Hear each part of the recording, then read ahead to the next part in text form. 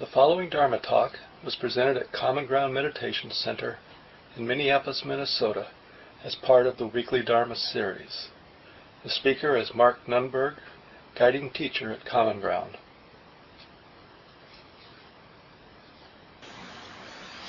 Welcome, everyone. Feels nice to have, well, maybe the air conditioning's on. Doesn't feel like it. Feels like it's real air, so it's kind of nice. Summer maybe is actually ending. It's always interesting, these transitions. Sure, it felt to you like it did to me sometime in the middle of the heat and humidity, like it was never going to end. It won't be long before we'll be reminiscing about the heat and humidity. So we've been talking about equanimity, peace with change. Or somebody, I think it was maybe Thich Nhat Hanh, this Vietnamese Buddhist monk, said something like, equanimity brings peace to love. Because you know how it is, when we're loving something, liking something, the mind can get agitated by the liking, by the loving. But what is it to really love something without being agitated by it? Like to have something really good happening to us, for us in our life, but it not be an agitating force.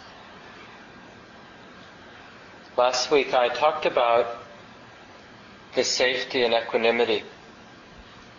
And I'm sure all of us know, we've all experienced all the time how life changes. Sometimes things are good and sometimes things are difficult. And, equanimity, a lot of what we think of when we hear the word equanimity is sort of being impartial to the change, to things coming and going, good things coming, bad things coming. And the question is that actually safe? Because what triggers us, what kind of gets in the way of equanimity, it almost feels dangerous, doesn't it, to relax with change? It's like when something good happens, it triggers the hoarding mechanism. Even something really silly like, our friend, or we go to a restaurant, or we cook for ourselves some big meal, and there's just this instinct, I should eat a lot, because who knows when I'll be able to eat again. This is a good thing, and it's here and available.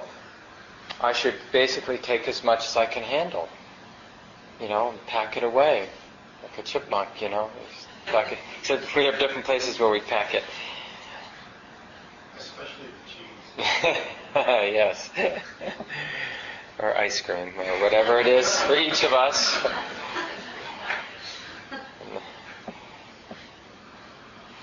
So let's reflect on this, each of us in our own life right now. Given the particular changes that we are in the middle of, that we're aware of now, is it actually safe? Does it feel safe to just relax with the uncertainty in our lives? Maybe you're getting involved in a new relationship, or maybe an older relationship is ending. And the question is, that's change, right? So is it safe to relax with that change or that uncertainty? You have a job. Somebody was mentioning to me before the program tonight, just about uncertainty in terms of their job, he and his wife's job. And so the question is it actually safe, is it appropriate to relax with that uncertainty? Or maybe about our health. Some of you know Eric Stahl, one of our longtime leaders, one of the original board members of the center, who's been working with his serious pancreatic cancer for the last 4 months, not that long. And he's gotten some results back that look good. It doesn't seem to be getting worse, and it might actually be improving, which is really good news. And just to be relaxed with that, even as a friend, I want to kind of grasp that good news, and kind of make it more permanent than it is. This is good news. He's out of the woods. It's all clear sailing ahead or something like that. That's what we want to do with good news. But it's just what it is. It's just the results of a test, and this is what the test says, and just let it be that. Just be really simple with it. So we tend to react, both good and bad news, because somehow it feels safer, in a primitive way, it feels safer to react than it does to just be relaxed and simple with the good news and the bad news. So let's just, take a little time tonight. I want to talk about equanimity and freedom tonight, but I want to start where we ended last week in terms of safety.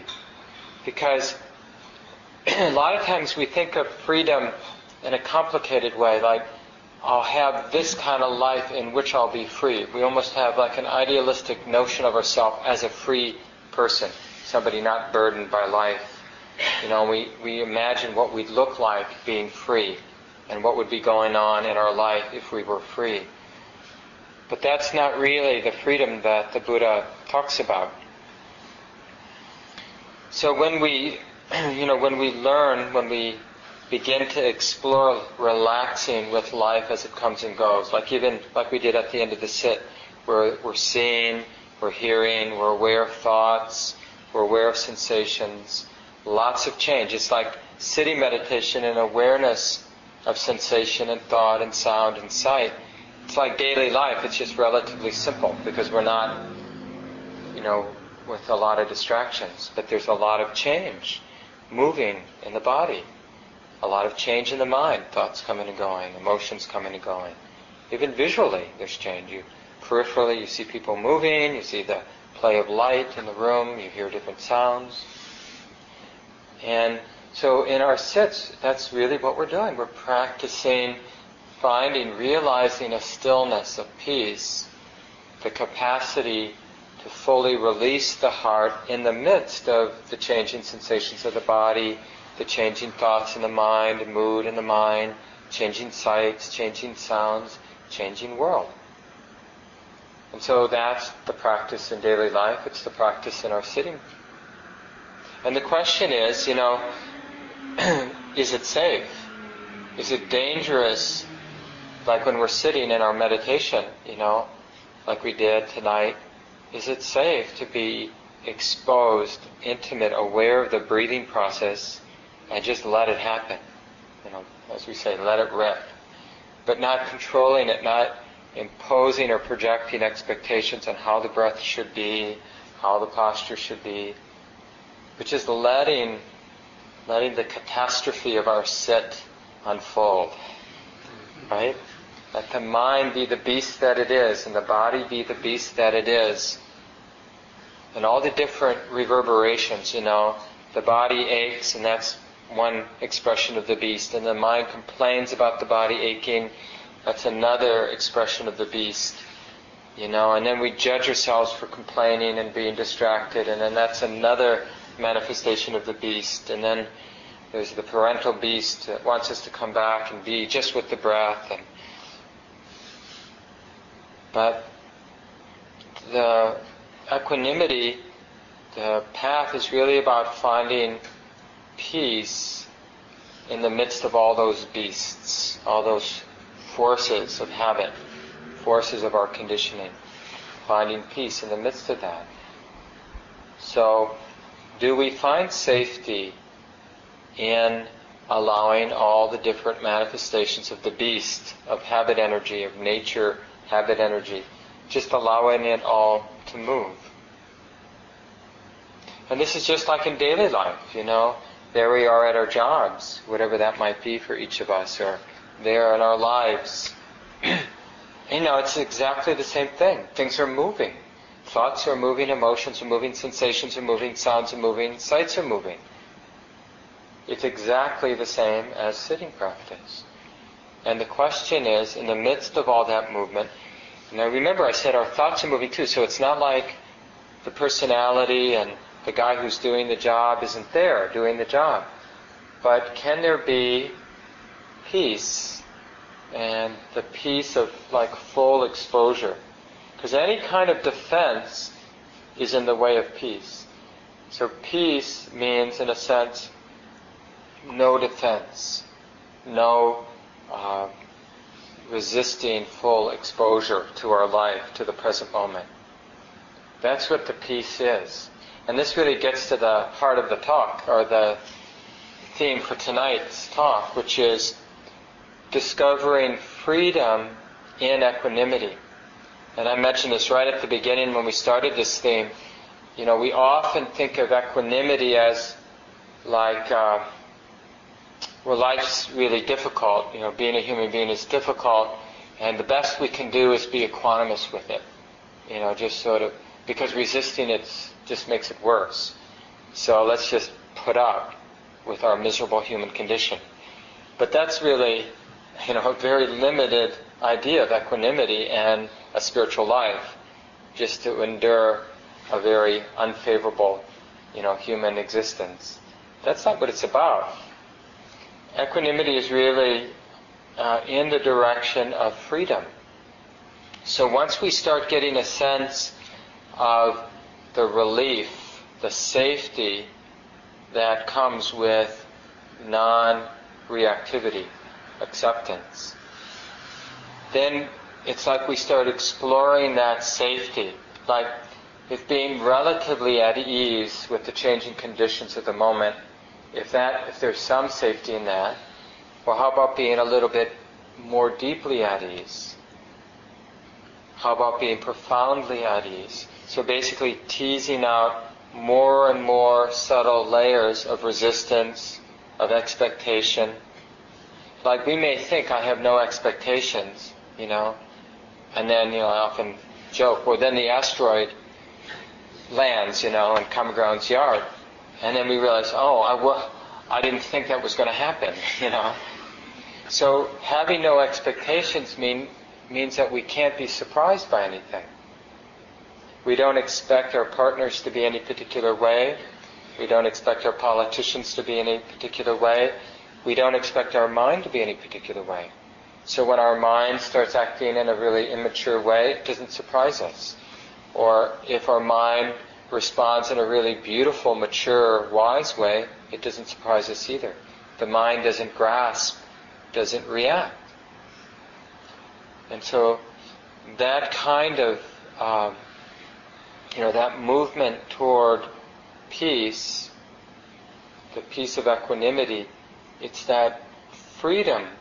It's like such a profound freedom of not needing the world to be other than what it is. This is really the direction of the Buddha's teachings, to realize the great, profound freedom, release of the heart. Like in one of the Buddha's most famous talks, discourses, the heartwood, the talk about the heartwood, he talks about the heartwood, the real center heart of the practice, being the unconditional release of the heart, the sure heart's release. The heart that's so released, or the mind heart that's so released that there's nothing left to release. No holding, no pain, no tension, no separation, sense of separation left to release. No problem left to let go of. That's the heart sure release. And this is really the direction, this is the training that we're doing. We're in the direction of release, of true happiness. It isn't a resignation. It's not that we open to change and open to uncertainty and vulnerability, life and death, gain and loss. Last week we talked about the 8 worldly winds of fame and disrepute and praise and blame and gain and loss and pain and pleasantness. We talked about that and how inevitably, as an ordinary human being, all that change roughs us up. It's painful. It's painful to be exposed to change. And so what does an ordinary human being like us do? What do? We try to control the change. We try to have a house that doesn't change. Instead of a 30-year roof, we want a metal roof that will last for 60 or 80 years. And it's everything we want. Instead of this kind of garden, we want a garden that we don't have to weed. And It's like it never ends. We want to put that black mesh under the ground so we don't have to weed. And there's no limit to how we want to control change. We want kitchen countertops that don't get stained and don't need to be maintained. And, there's endless debates. Well, if you get soapstone, you've got to take care of it in this way. And granite has radon in it. And, but it's all about somehow the perfect safety we're going to find in the world. Either with the right partner or the right kitchen counter or the right car or this or that. I often mention, I wish I just would memorize it once and for all, but there's this couple great quotes from Helen Keller. Most of you know who she was, a wonderful leader in this country. Just by example, having had a fever when she was a young girl and was blinded by it and was mute for a while at least, and deaf, and is there any other implication from her early disease? Anyway, and just overcame a lot of that just through good instruction and her own perseverance. But she has this wonderful quote about, life is, and this is not such a great paraphrase, but life is either a total exposure to insecurity or it's nothing. Either we realize that anything short of a full and open-hearted exposure to the truth of change, the truth of insecurity and uncertainty, anything less than that is a kind of death. It's like heart taking the strategy of freezing up or denial or control. None of those strategies, of course, work. All of those strategies are what we call suffering. They are just tension that gives a semblance of security, but actually creates more insecurity and more suffering, more tension in our lives. So this is from Joseph Goldstein's book, and he has this book, Insight Meditation, and a chapter on practice, and he's really talking about acceptance and how acceptance really is a kind of receptivity or softness, but not to confuse softness. It's like the Buddha talks about patience and constancy and this, the practice of showing up. And even though it is a yielding, like a opening to the present moment, it's a real force of wisdom, a power. It's power because we're overcoming our strong conditioned habit to resist and to react and to want to control and to want to be in denial. So it really is a powerful assertion. The will, the sort of force of the personality, the sort of practice force is asserting itself. I'm going to show up. This heart is going to feel. It's going to be present. It's going to be awake and aware of how it is. And what allows for this power is our growing realization of stillness or peace in the midst of change. And this is what we cultivate in our sitting practice. All of us, everybody here when we sit feels some pain. Everybody here has some mental agitation or mental dullness when they sit. Is there anybody who doesn't experience mental or physical or both pain when you're sitting? Hands? Jerry? You don't? I saw your hand move. You gotta be careful when you scratch. So we all do. So it's like the perfect opportunity, that mental agitation, mental pain, physical pain, is the perfect opportunity to see if in fact there is peace, is stillness, is something to trust in the midst of all that change, of this happening and that happening. Is there something to take refuge in? And is the path, equanimity, the path not trying to control or deny the present moment, but in dropping in. So this is where we realize why the present moment is so essential for the spiritual life. because it's that full exposure to the present moment, the insecurity.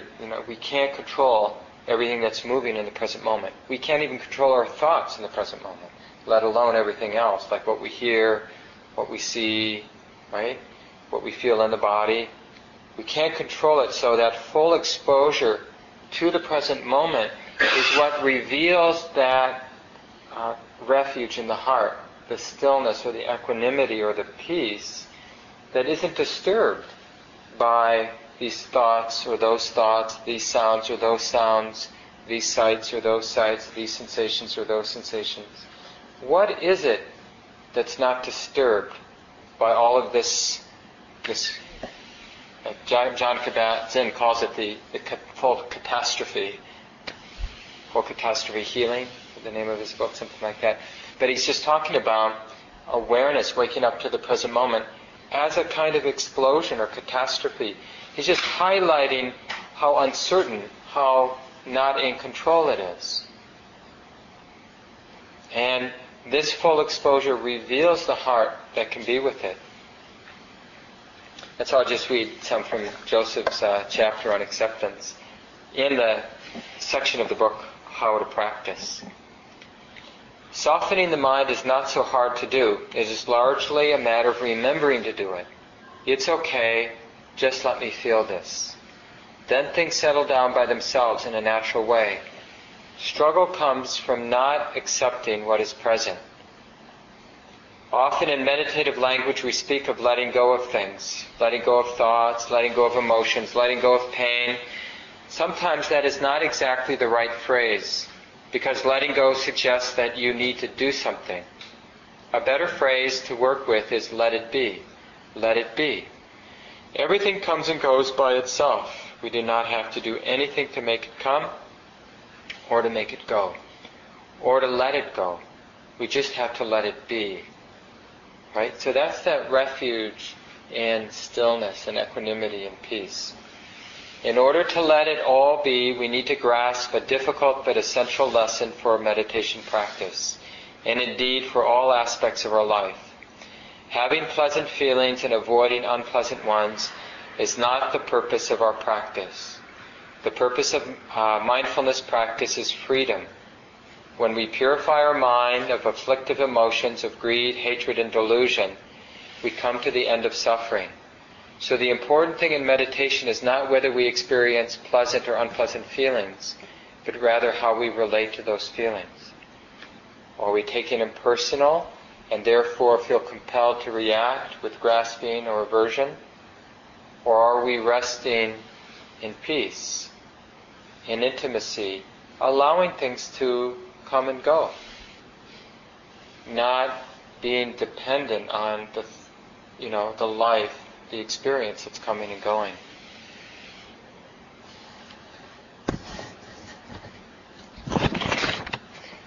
To do this, of course, we need to cultivate. It's actually it's sort of a twofold cultivation. First, we have to have some amount of faith that it's appropriate to open, to be exposed to the present moment. And initially, it's not a condition. Our conditioning, like I said, is to control or to deny. But even if it's just a little bit of confidence or faith because you heard a talk suggesting that this is a useful approach to life, to feel what we feel, to see what we see, to be awake, to be sensitive. So even if it's just based indirectly on what you heard somebody else say, but if it sounds compelling, sounds like it makes sense, worthy of exploration, then we need to act on that faith, that sort of faith based on what somebody else said. But then if we do that, then we actually have some direct experience. Was it actually safe? Was it destructive or harmful to open? To relax a little bit more? To trust, this capacity to be non-reactive? To basically restrain that habit energy to react, to deny, to distract, to try to control. right? So there is some real work here in accepting and resting, because it's not our habit. So, but we do it a little bit, and then we assess. Was it safe? Was it skillful or unskillful? Did it make things worse? Or was it healing? And then we have more faith, more confidence that this might be the way. Then we act on that. So there's two parts. One is to recognize whatever faith we do have or confidence we do have and act on it. That's the key. It's not just to know that there's some interest or some faith, but we got to act. We got to do something about it. Like with this moment, for example. Okay. Well, let's see if it actually is safe. I think it might be, but let's see. What is it like to really show up? Okay, I'm having this conversation with my partner, and she's pushing my buttons, or something like that. Okay, should I just react, or should I take a moment and just be aware, feel what I feel in my body, notice what's going on in my mind, the kind of thoughts that are going on in my mind. Feel the heat, feel the insecurity, feel the shame. Is this safe, or is it actually destructive to get close? So we're really testing it out. We don't want to just be stuck with having to take it on hearsay. We want to actually know directly in our experience. And then if it does, then we really want to trust our experience and keep acting on what we've learned. And this is the second part. It's the cultivation. Because then once we have some momentum in our confidence or faith that opening up, total exposure, being sensitive is really the path, then the basic engine of this awakening process then is moment by moment, the mind getting quite skilled at knowing what's predominant and opening there. Because there's a lot of tricks along this path. Just because we have some confidence that opening is the way, the mind is always going to be looking for a shortcut. The ego is going to be looking for a shortcut. So it's going to be sort of playing games like, well, I'll open, I need to open, I realize opening is the way, but I'll open to this, But we don't need to open to this, we have to open to what's actually predominant in the moment. That's the key. Any kind of negotiation, sort of unconscious negotiation, like, I don't really want to feel the knee pain, so I'll open to sounds. I don't want to feel how I'm insecure, so I'm going to notice this. So we even use that with the breath. Like, I'm going to be with the breath because I don't want to feel this. I don't want to be aware that this is actually what's happening. And one of the real difficult places in meditation practice is often what's predominant isn't the gross thing. Often what's really predominant in a moment of our lived experience is something very subtle. But just because something's, so to speak, quiet or subtle doesn't mean it's not predominant. It doesn't mean it's not what's asking for attention.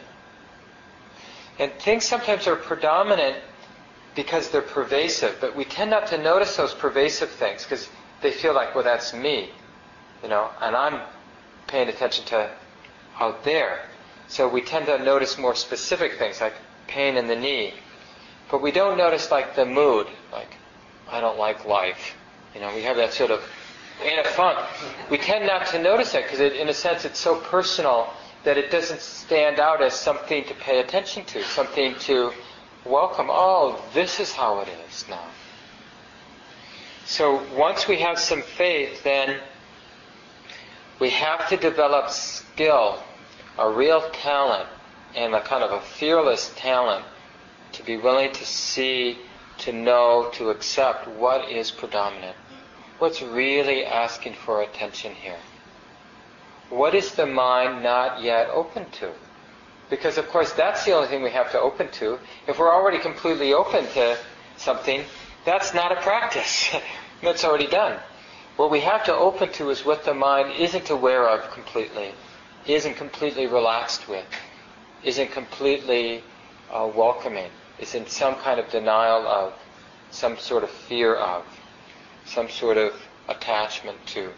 Because all of those habits of attaching or fearing distort what's going on, and it means we're not actually completely open and exposed.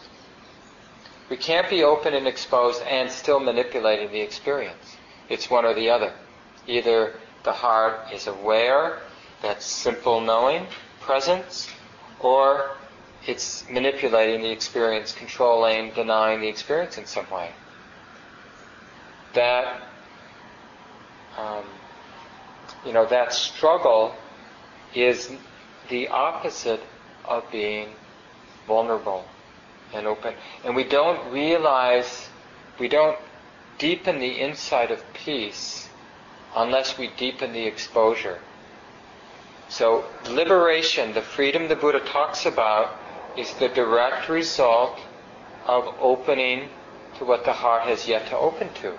Exposing the mind and heart to what it doesn't want to be exposed to. So if you want to take the next step in your spiritual life, you have to awaken to what your heart or mind is unconsciously not open to. And it's like, it feels sometimes like the heart, mind, body is cracking open. It feels like, my God, this can't be the way, because I feel more vulnerable, more on the edge. But that's actually a good sign, because to open to what's next, we have to break out of the limited life we're living. We have to go beyond our limited strategies. And the way we do that is noticing what's really going on, what's really predominant, what the heart, mind isn't yet fully exposed, open to seeing clearly, and then go there. So mindfulness this path can't be passive. Well, I'm present. There's a very active part of wisdom that's really looking for what the mind isn't seeing, what the mind is sort of covering up. Like that great archetypal scene in The Wizard of Oz. We all remember it. A lot of us grew up seeing it every year, where, Dorothy notices the guy behind the curtain, and then he says over the loudspeaker, pay no attention to the guy behind the curtain. And that's kind of what's going on for us. It's like somehow our mind is telling us, don't look there, and that's where we need to look, There's nothing there. Well, let's see if there's nothing there. If there's really nothing there, what would it hurt? To relax, to be interested, to be less defended, more exposed. So I'll leave it here so we have more time tonight to hear from people. We'll probably talk about equanimity one more week, and then in September go on to a different topic. But so we have about 20 minutes tonight. It'd be nice to hear what you've been learning in your practice around equanimity, or any questions you have about the talk tonight. And don't be shy about sharing, places where you really see a lot of reactivity, places where you've learned to have less and less reactivity, more and more exposure, and any sense of peace in that exposure, as opposed to like your life is going down the toilet because you're more exposed. But actually feeling more freedom, being more alive in that exposure. That would be great to hear. Yeah, Nick. In Eckhart's always popular book, he talks about the spiritual experience that he had, and the overriding thing that he remembered about it was this voice telling him to be this nothing. I think that's kind of what he's talking about tonight. Well, where I'm in the middle of a full-blown resentment, what am I resisting? How would you interpret that into that turmoil? Mm-hmm. Yeah. What's your thought? Did everybody hear what Nick said? So when he's in the midst of a full blown resentment, a lot of anger, resentment in his mind, what is the mind resisting? Is that what you asked? Yeah, can you Mm-hmm. Yeah, I think so. So let's all just, it should be pretty easy for us. How long has it been since your mind has been in full-blown resentment?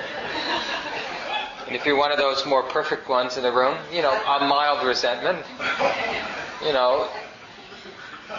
And then what is another way to rephrase Nick's comment is what is the mind not seeing, not willing to be exposed to, be willing to be sensitive to? What is it afraid of being sensitive to, opening to? And so let's just, before I say my opinion, just think about what comes to your mind. So you're in that resentment. What is it the mind or heart does not want to open to, does not want to let in? What reality, present moment reality in that moment, the heart does not want to see, does not want to let in?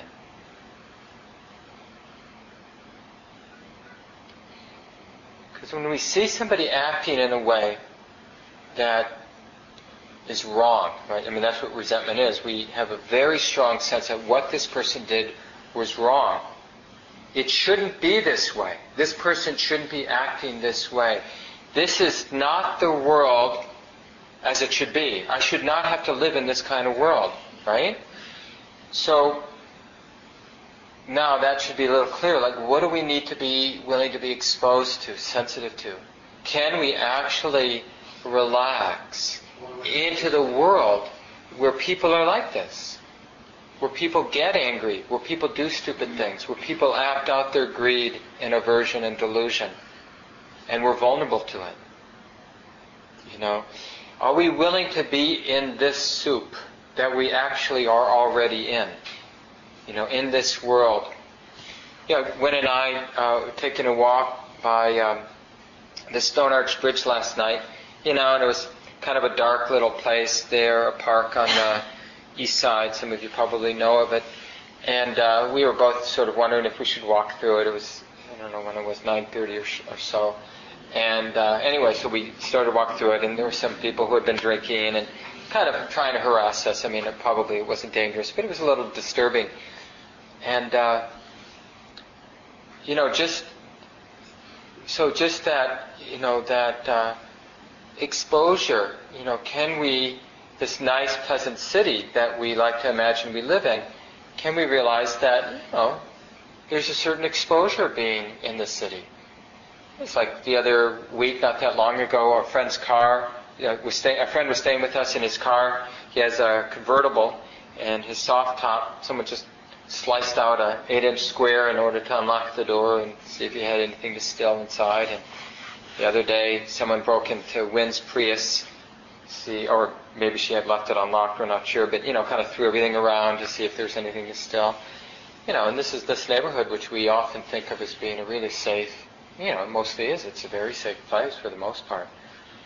But just kind of opening up. I notice how my heart wants to close down, basically with some attitude, it shouldn't be this way. But it is this way. So Joko Beck has this image of the icy couch for the present moment. Can we relax on this icy couch? That is our life. Basically relax with what we don't want to relax to. So the heat of that resentment. So first, before you even go to what this person did, the first thing you have to relax with is your mind being disturbed by what this person did. Can you relax with this hot anger that's alive in your mind?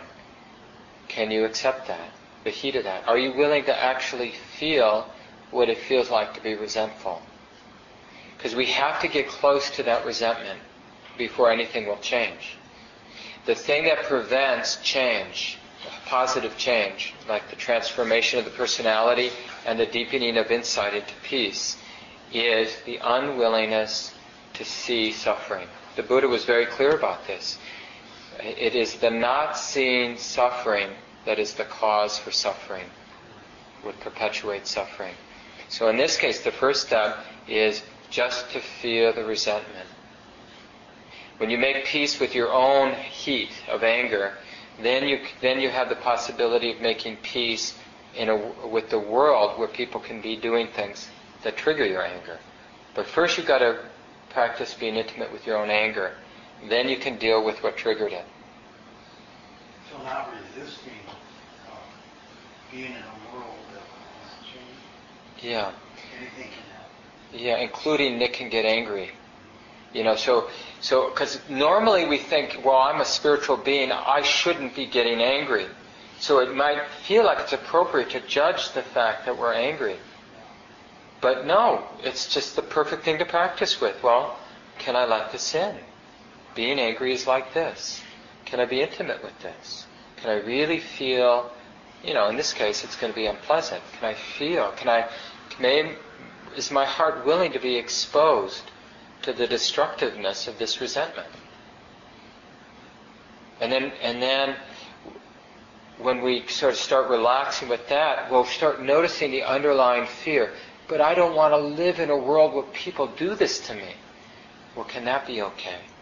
Do I really need to deny or resist, distract myself from the fact that people do things that are hurtful? That this heart will be hurt. Can that be okay? Am I willing to be harassed from time to time? To have my cars broken into from time to time? To have my body get sick from time to time? To lose people, lose things that I care about from time to time? Are we willing to be okay with that? If not, we're going to suffer. It's really that simple. Thanks, Nick, for bringing that up. Yeah, Tom.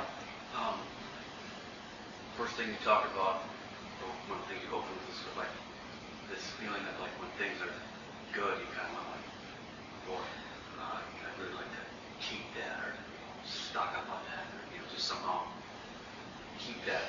And I was reminded of other times, other talks where I was thinking about how mindfulness, this practice is so much the complete opposite of other large parts of my life, which were depression and addiction. And those are just like, depression is all about, telling a story, just really, really going with it. And, addiction is all about, when's a good time to get high? But anytime, bad times, good times, anytime. You just never really want to, in both those states, you never want to be, I never wanted to be where I was. Yeah. I never want to be who I was, but that, I would be, I'm very grateful that that's in the past, for now. And then equanimity, something you said a few weeks ago too, was somehow to really kind of look at your past. It doesn't have to just stay that way. And I've been thinking a lot about that you talk about equanimity now, that, can I be okay with this moment as it is now? And I can't remember how you put it, but can I sort of like, I took it as can I be okay now with the way it was then? Yeah. And instead of like, I'm glad I've moved on, and my life is good now. I kid and I say, I live the dream. I drive a minivan and work in an insurance company. But I'm kind of not kidding, because I'm more. I think it's more little pockets of equanimity. Like, this is really okay.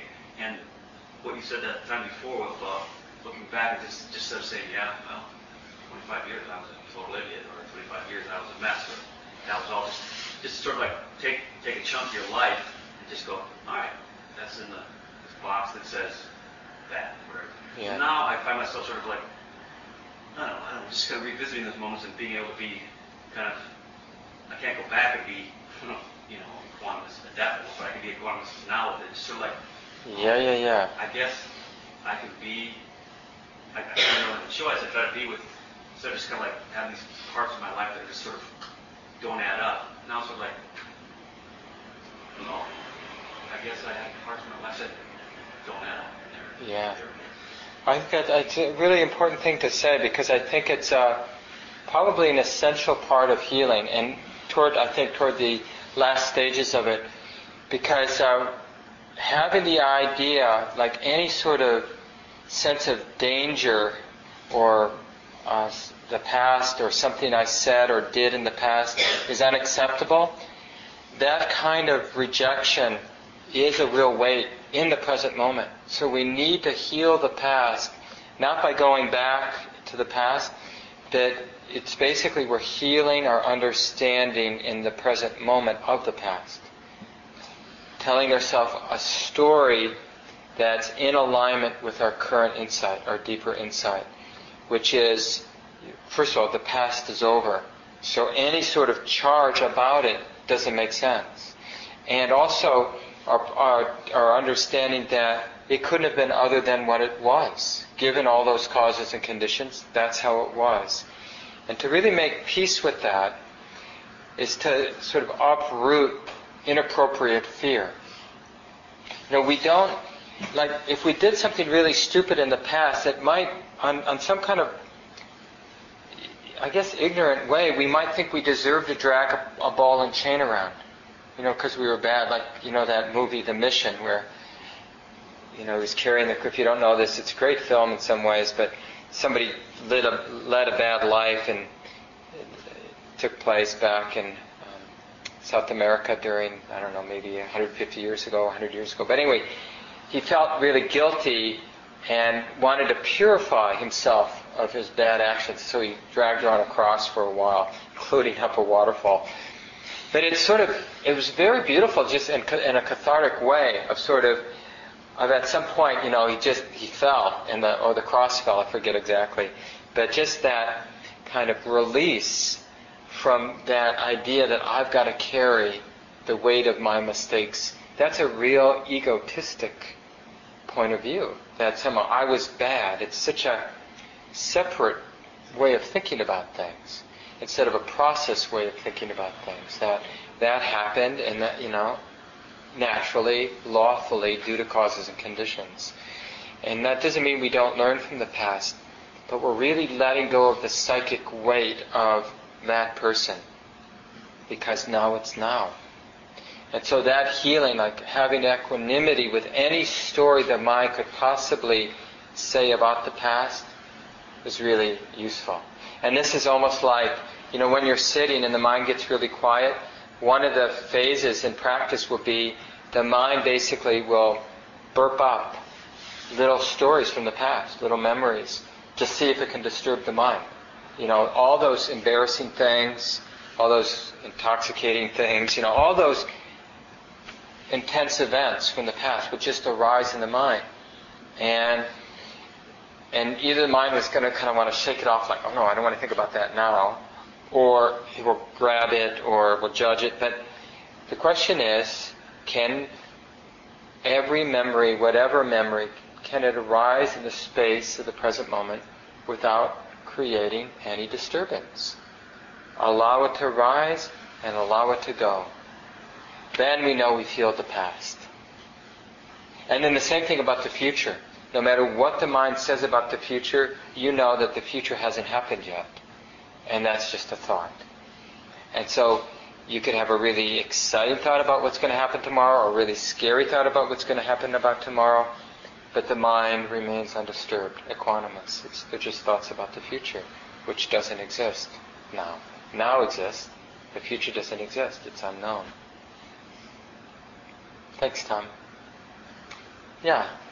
Scott. When you talked about opening up the mind to what the subconscious mind is not open, is that kind of, in a way, saying, opening it up to what we have fears about, what we're afraid of? Is it kind of about fear? I see so much in that in just in life in general, that the way people react about resentment or whatever. Is it a fear? And is it kind of part of that? Yeah, I think so. And, subconscious isn't a word that's used in Buddhist practice so much. There are tendencies, the sankharas, the mental formations, are part of the movement of the mind, or the activity of the mind, are these sort of tendencies. It's like, a river has an inclination to flow this and that way because of the ruts and the grooves in the landscape. And it's the same thing with our mind. So maybe that is the Buddhist equivalent of what we in the West call the subconscious. But one of the sort of forces of that terrain are these basic notions arising out of self-centeredness, like fear and greed. So these are the primal forces of our conditioned mind. Buddha calls them aversion or fear, greed, and delusion, not seeing things clearly. These are the primal forces of our conditioned mind. They create the terrain. And so the key for our practice, though, and this is, I think, what your comment suggests, is don't worry so much about the content. We're really looking at the terrain. So the terrain, the grooves of our mind, the patterns of our mind, they sort of allow for specific thoughts or specific emotions to arise. But what we're really interested in getting to in our practice is what are these underlying forces that are sort of doing the work, sort of putting together the projections that keep kind of arising, the content that arises. Because the content is really confusing. We want to go more to the underlying fear, like you suggested, or greed, neediness. And this is what I meant earlier about these more subtle forces. Like we might have a thought about what's going to happen tomorrow. Let's say it's scary. We have a big meeting and we need to impress people. And it's so easy to get intoxicated with the content. Well, what should I say to that person? Or how am I going to handle this? But what's more pervasive and more subtle, but much more predominant, what really is asking for attention, is the fact that the heart is afraid. It's afraid. Or the heart really wants to be seen, really wants security or whatever, Can we actually feel that wanting or feel that fear? Can we get close to it? Can we let it in? Can we be exposed? Can we rest with it? Are we willing to be undefended with it? But the content, if we stay at the level of the content, we'll never do that deeper work. So often in meditation instructions, we talk about going from the content right to the feeling tone, right to the ouch or the contraction that's really, in a sense, the motivating force for that content. And not to spend too much time on the content, but really use the content as a doorway into what's more subtle and more predominant, more important in terms of practice. Any last thoughts, or should we just let it go here? Oh, Nicole. Well, I work with this one a lot, and I think I'm very good at it. So when I'm able to really feel at ease, like saying yes once, yes in the moment, then it feels very nice, very peaceful. But then right away there's that vulnerability, that feels really scary. And so then I think, maybe that's too deep of a level to open up, and I should engage my mind more, so that I don't, it feels like just get carried away, and that I'm not in control. It's like on a boat or something, and it's just going down the rapids, and I'm not trying to steer it at all. And so, Yeah. I always stop, and then of course, that doesn't feel like great, it's not better before. But it's just like my mind just says, this isn't right. This is not right. Yeah, that's difficult. It's really important that you said that, because we have to respect where we are. And what you said is exactly right. Even in something relatively small, we're sitting and we have some ordinary pain in the body. And we practice full exposure to the pain in the body. And we get some, like you mentioned, Nicole, you get some peace. The insight arises, it's actually sane and safe to open to pain. And then what the mind does, because that's a true insight, the mind starts to generalize it. Okay, if being open and undefended with that difficult experience in life is safe, how about this? And then, like you said, the mind kind of can get frightened, because where's the end of that total exposure? And so one insight naturally draws you in. That's exactly how it should work. And when it feels overwhelming, the only thing I would change from what you said or add to what you said is maybe actively act out the voice of wisdom in that moment. So you're seeing it already, but say it out loud in your mind, like, honey, I know I have to go there, I know I have to go to that total exposure where right now it's really frightening, like going down the rapids without a paddle. But not now. Not now. So I'm going to do this with my mind, But I know I'm coming back here. So you want to, in your mind, acknowledge that you get to pick the time and place when you let go, when you test those waters. Is it really safe? But no one's going to force you, and it's not really appropriate. Life might force you, because particular conditions, like all of a sudden we're in a car accident, and we're totally not in control, and anything could happen or whatever, and then we just do the best we can. But when we have the capacity to divert the attention, that's always we're going to do it anyway sometimes when we're feeling overwhelmed.